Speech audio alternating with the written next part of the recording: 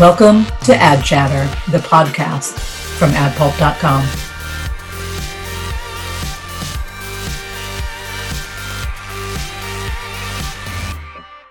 Hello, friends and colleagues. This is David Byrne in Austin, Texas, and we have our co-host of Ad Chatter, Dan Goldgeier in Seattle. Dan, what's going on in Seattle? Oh, everything is fine over here. We were branded the anarchist jurisdiction, and so things are just running wild right now. And the tomatoes are loose in the streets, and the latte is flowing. It's a free-for-all. Oh, you're making me laugh. I appreciate that. So the tomatoes are out of control. Yes. Yeah, they are. They're just hanging out everywhere, and you can pick one off if you want. Well, I love salads, so, I would love to pick one and cut it up. I also love BLTs. So thank you for that, Dan. I appreciate the humor, and let's hope that our listeners do as well. To move right into the show where it's not humorous at all, we'll deal with a serious topic right off the top. Dan, we both read this same article on Medium by a gentleman named Craig Ainsley, who's British, and it's about the culture of overwork in the ad agency business. And at one point in his article, he says, "I realized I know 9 people in advertising who have had to seek medical help because of work-induced burnout and exacerbated mental health problems. A few of them were hospitalized. Some had to take a leave of absence. That's 9. I know dozens more who feel the same strain but are yet to break." This is a scary and horrible article because it's true. I don't know what question I have other than to say, when are we going to wake up and snap out of this as an industry? Yeah, this blog has been making the rounds in the last couple of weeks. It's on Medium for those of you who want to go look it up. And we've seen stories of a few people in the last several years who've been overworked to death. There was one, I think, in India. There was one in Japan, maybe. Creatives or people working in advertising just working ridiculous hours around the clock and feeling the pressure to do it. And this is something that for decades advertising has dealt with. And I think that it's only gotten exacerbated more because now we live in a 24/7 culture where emails get sent out at 11 o'clock at night and changes need to be made at 2 a.m. and presentations need to be whipped into shape overnight. And so you combine that with a young workforce that has a lot of pressure on it and not a lot of exit strategies, and it's just a combustible situation. And there are some agencies that recognize this. I don't think it's every agency, certainly not every agency, but it's a problem. And the more recognition we have of the problem, the more it may get addressed. This guy, Craig Ainsley, he names a couple of agency names in the blog, and that's the kind of pressure that's going to have an effect. It's mystifying to me that creative industries are run by people who seem to have forgotten where the creative spark comes from and how creative is cultivated in a culture. It's definitely not going to come from overworking your people. It's going to come from inspiring your people and giving them room to think. And, so however you structure that, whether it's a 4-day work week or however, it needs to be done. I've seen it done. I've worked in agencies that, everyone was out the door by 6. Were they, less creative or less successful? Far, far from it. They had better systems. So, And that's what it's going to take. It is a system-wide, top-down process. The president of the agency, the chief creative officers, the chief account directors need to set the standard and those guidelines to say, okay, we're not going to work this way. Unfortunately, many of them got that job by working that way. So, the shit runs downhill, as the kids like to say. So but it is a management imperative to put those policies in place to say, okay, we're not going to overwork our people, and we don't have that expectation, and we're going to be successful anyway. We're going to do the best work we can and be as profitable as we can without having to work our people to death. It seems like some of the bros think it's a fraternity where you get to haze people, and I'm sorry to break it to you if you're listening and you're one of these people. It's not a frat. No, it's not. It's not. And I think, like I said, I think that now that we are in an era where public confessionals via blogs and Medium and LinkedIn are becoming more and more regular and more accepted, I think you're going to see more of this call out. That's a good thing. That's real transparency. It is. And we have not had that in this business for a long time, or we didn't have it until many years ago. I wrote something a few weeks ago on Twitter that, when I started writing columns for Talent Zoo, I was anonymous because I thought what I was saying was real controversial. The young folks in advertising today have no fear, or maybe a little fear, but not as much fear as anybody else did back in the day. They talk, they name names. They're not afraid to talk about how they feel and policies that they think need to be fixed. And that's a good thing. It is. And I think the starting point is, the quote unquote man is abusive. Yeah. Mm-hmm. So if that's the starting point, you could see where it's going from there. So big issue, big problem. I'd love to see some more elegant solutions in the very near future. Let's move on to some commercials for this episode that we've identified that are worth discussing. And this first one is a pasta sauce, Rao's Homemade, which I have in the cupboard and I like quite a bit. It's a great sauce. The commercial, I will play it so you can hear it. It's very, very simple. It's a slideshow of stills in the kitchen. And let's listen now. To Rao's Homemade, delicious is slow, simmered Italian tomatoes. It's also a vibe, a moment, a memory that never fades. Delicious is spicy, it's sweet. Delicious is always worth it. Put real delicious ingredients in, only delicious food comes out. So manja, go make that thing you've been craving. Because delicious isn't gonna do itself. Rao's Homemade. Make every day delicious. Dan, the word delicious got overused there to the point of abuse. Yeah. So if you look on this spot, if you look up the spot on YouTube, you'll see it is, like you said, David, a slideshow, basically somebody who just took a bunch of still photos while a couple of different families and gatherings were having in a typical Italian type dinner. And the whole effect of it is, for lack of a better word, just cheap.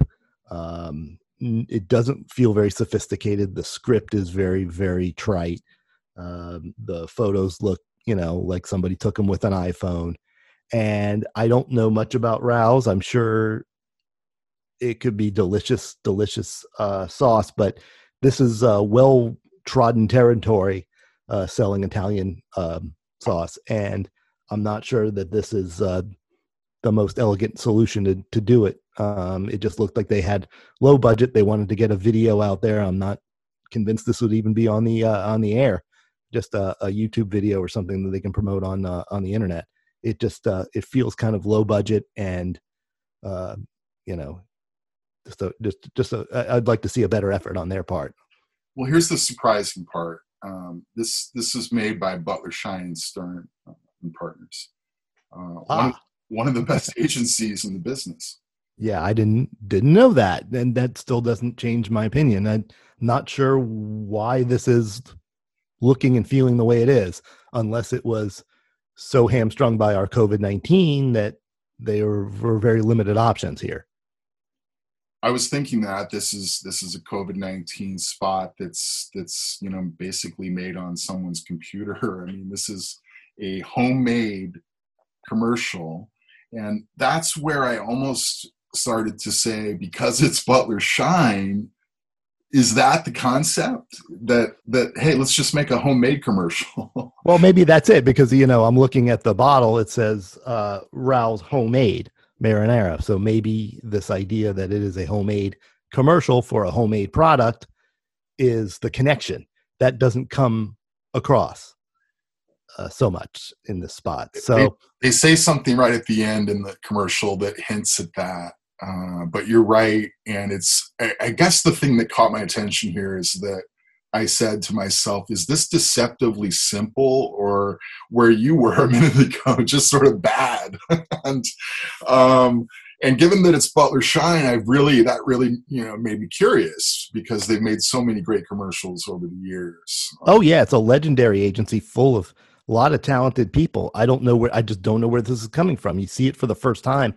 I'm at a loss to understand what it is, because in the COVID-19 era, we have seen a lot of folks make their own commercials or do things on a low budget that were pretty damn impressive.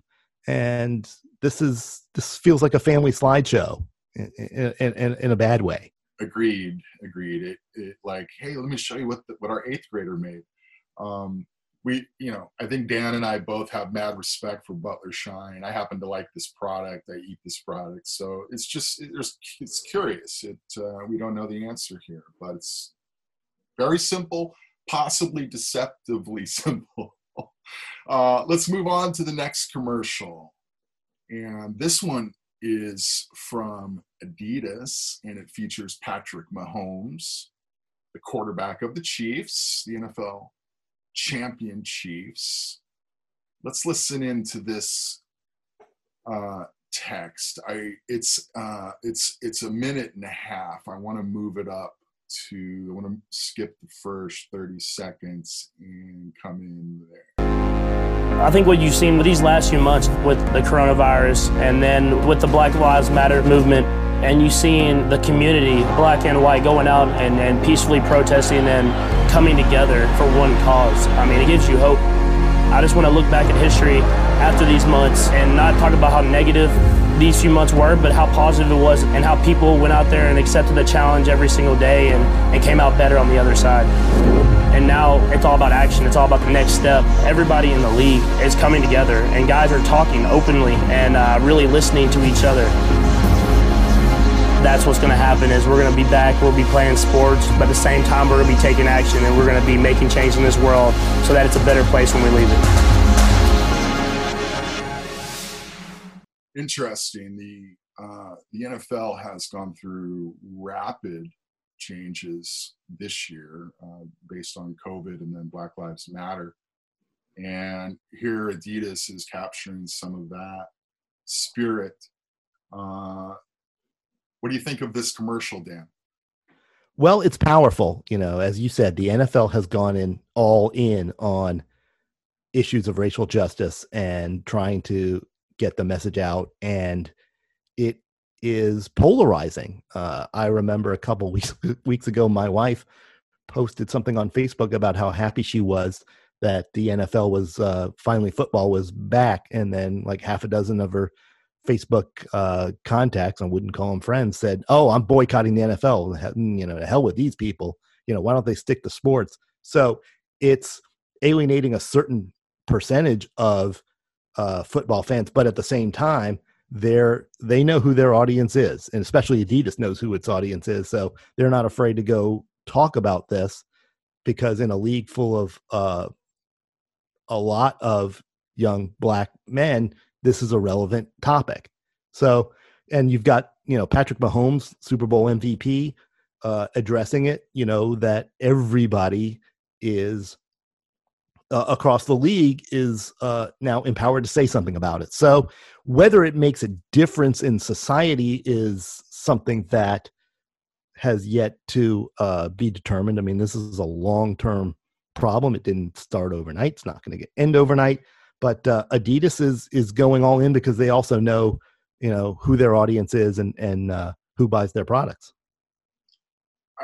I'm happy with it because the power of the players are moving the NFL brand, and then the brands like Adidas that draft on that in a case like this to a better place. They're recognizing their power and they're speaking up. We have a president who was a reality TV star. It's hard for me to see why the Kansas City Chiefs quarterback with a championship ring on his finger shouldn't have the mic.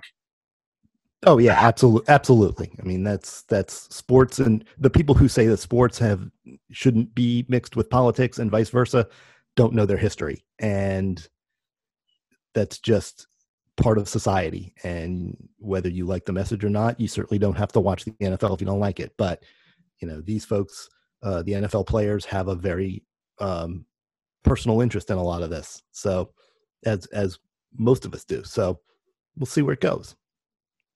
Well, I like the NFL better now. It's more interesting. I like a labor movement that forces ownership into a better place because, they're not going to volunteer. No. They're the power, the players need to realize they have power and they need to use that power if they want to make change. Yes. And I also like Adidas. Okay. Well, that helps too. Yes, it does. Let's move on to one more commercial for this Ad Chatter episode. And this one is a new laptop from Lenovo called Yoga. We are fascinating. Yes, I am. We launch rockets to Mars, but we also do this. We're inventive, optimistic, incredibly ambitious, easily distracted. And that's okay. Yoga is made for all of us, helping you to create, helping you to remember, to keep going, or just impress. Whatever your thing, we got you. Lenovo Yoga, for all of us. First of all, the name Yoga, I really think it's already taken. Where have you heard it before? Yes. What is this supposed to say about the machine? That it's flexible and that it's calm and centered? Well, it certainly looks lightweight from the commercial. Some of these new laptops are ridiculously light compared to my MacBook Pro. But this is another one of those commercials we see where it's just the celebration of the doer, or the celebration of the entrepreneur, or the celebration of the person who makes it happen. And the thing you need to make it happen is this laptop. It's the center of your life. Because you see in the spot, if you look at it on YouTube, it's just in all sorts of social and business situations. I've always thought that a lot of these PCs now are commodity products. So naming it Yoga is just another way of branding it in some other beats, calling it the RG5 Plus. But, if it's really a flexible, if that's sort of, there's flexibility as a guide for why they named it that. It's not completely obvious, but they're trying to brand it the way some cars do. The other problem I have with this commercial is that they say that the machine is for all of us, and that the brand Lenovo is smarter technology for all. And you and I know, Dan, that clients tend to say, when we ask who's your product or service for, what do they say? It's everybody. It's everybody with fingers. So there's Yoga has a tagline, and then Lenovo has a tagline, and they kind of overlap each other. And in the end, it doesn't really brand Lenovo as anything particularly special or distinct.